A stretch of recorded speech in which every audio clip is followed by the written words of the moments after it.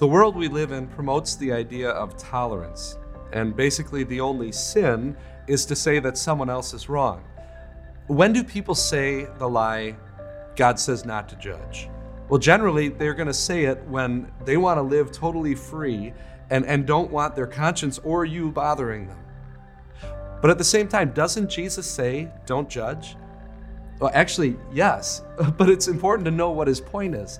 The section most often quoted for this lie about God comes from Matthew chapter 7. We read, "Do not judge, or you too will be judged. For in the same way you judge others, you will be judged, and with the measure you use, it will be measured to you. Why do you look at the speck of sawdust in your brother's eye and pay no attention to the plank in your own eye? How can you say to your brother, 'Let me take the speck out of your eye,' when all the time there's a plank in your own eye? You hypocrite. First take the plank out of your own eye, and then you will see clearly to remove the speck from your brother's eye." Do you see Jesus' point? He is not condemning all judging. He's condemning hypocritical judging.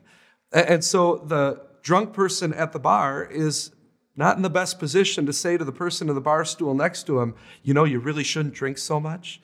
No, that's hypocritical. Jesus says, first remove the plank from your eye, and then you are in a position to judge. And that's maybe something important for us to keep in mind.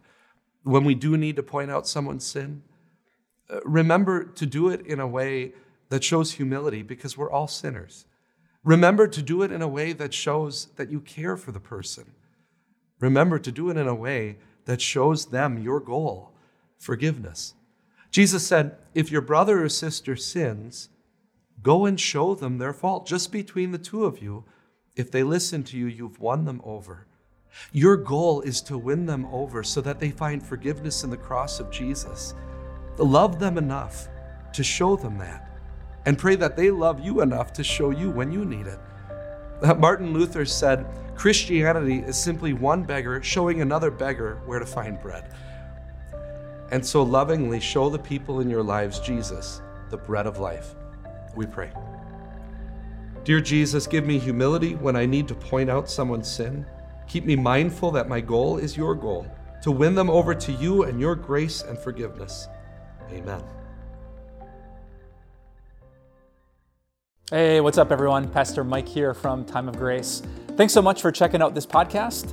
We certainly would love this message to reach more and more people. So if you wouldn't mind rating and reviewing this podcast, it would bring it to more people's eyes, and we pray this message into more people's hearts. Thanks for your support, and we'll talk to you soon.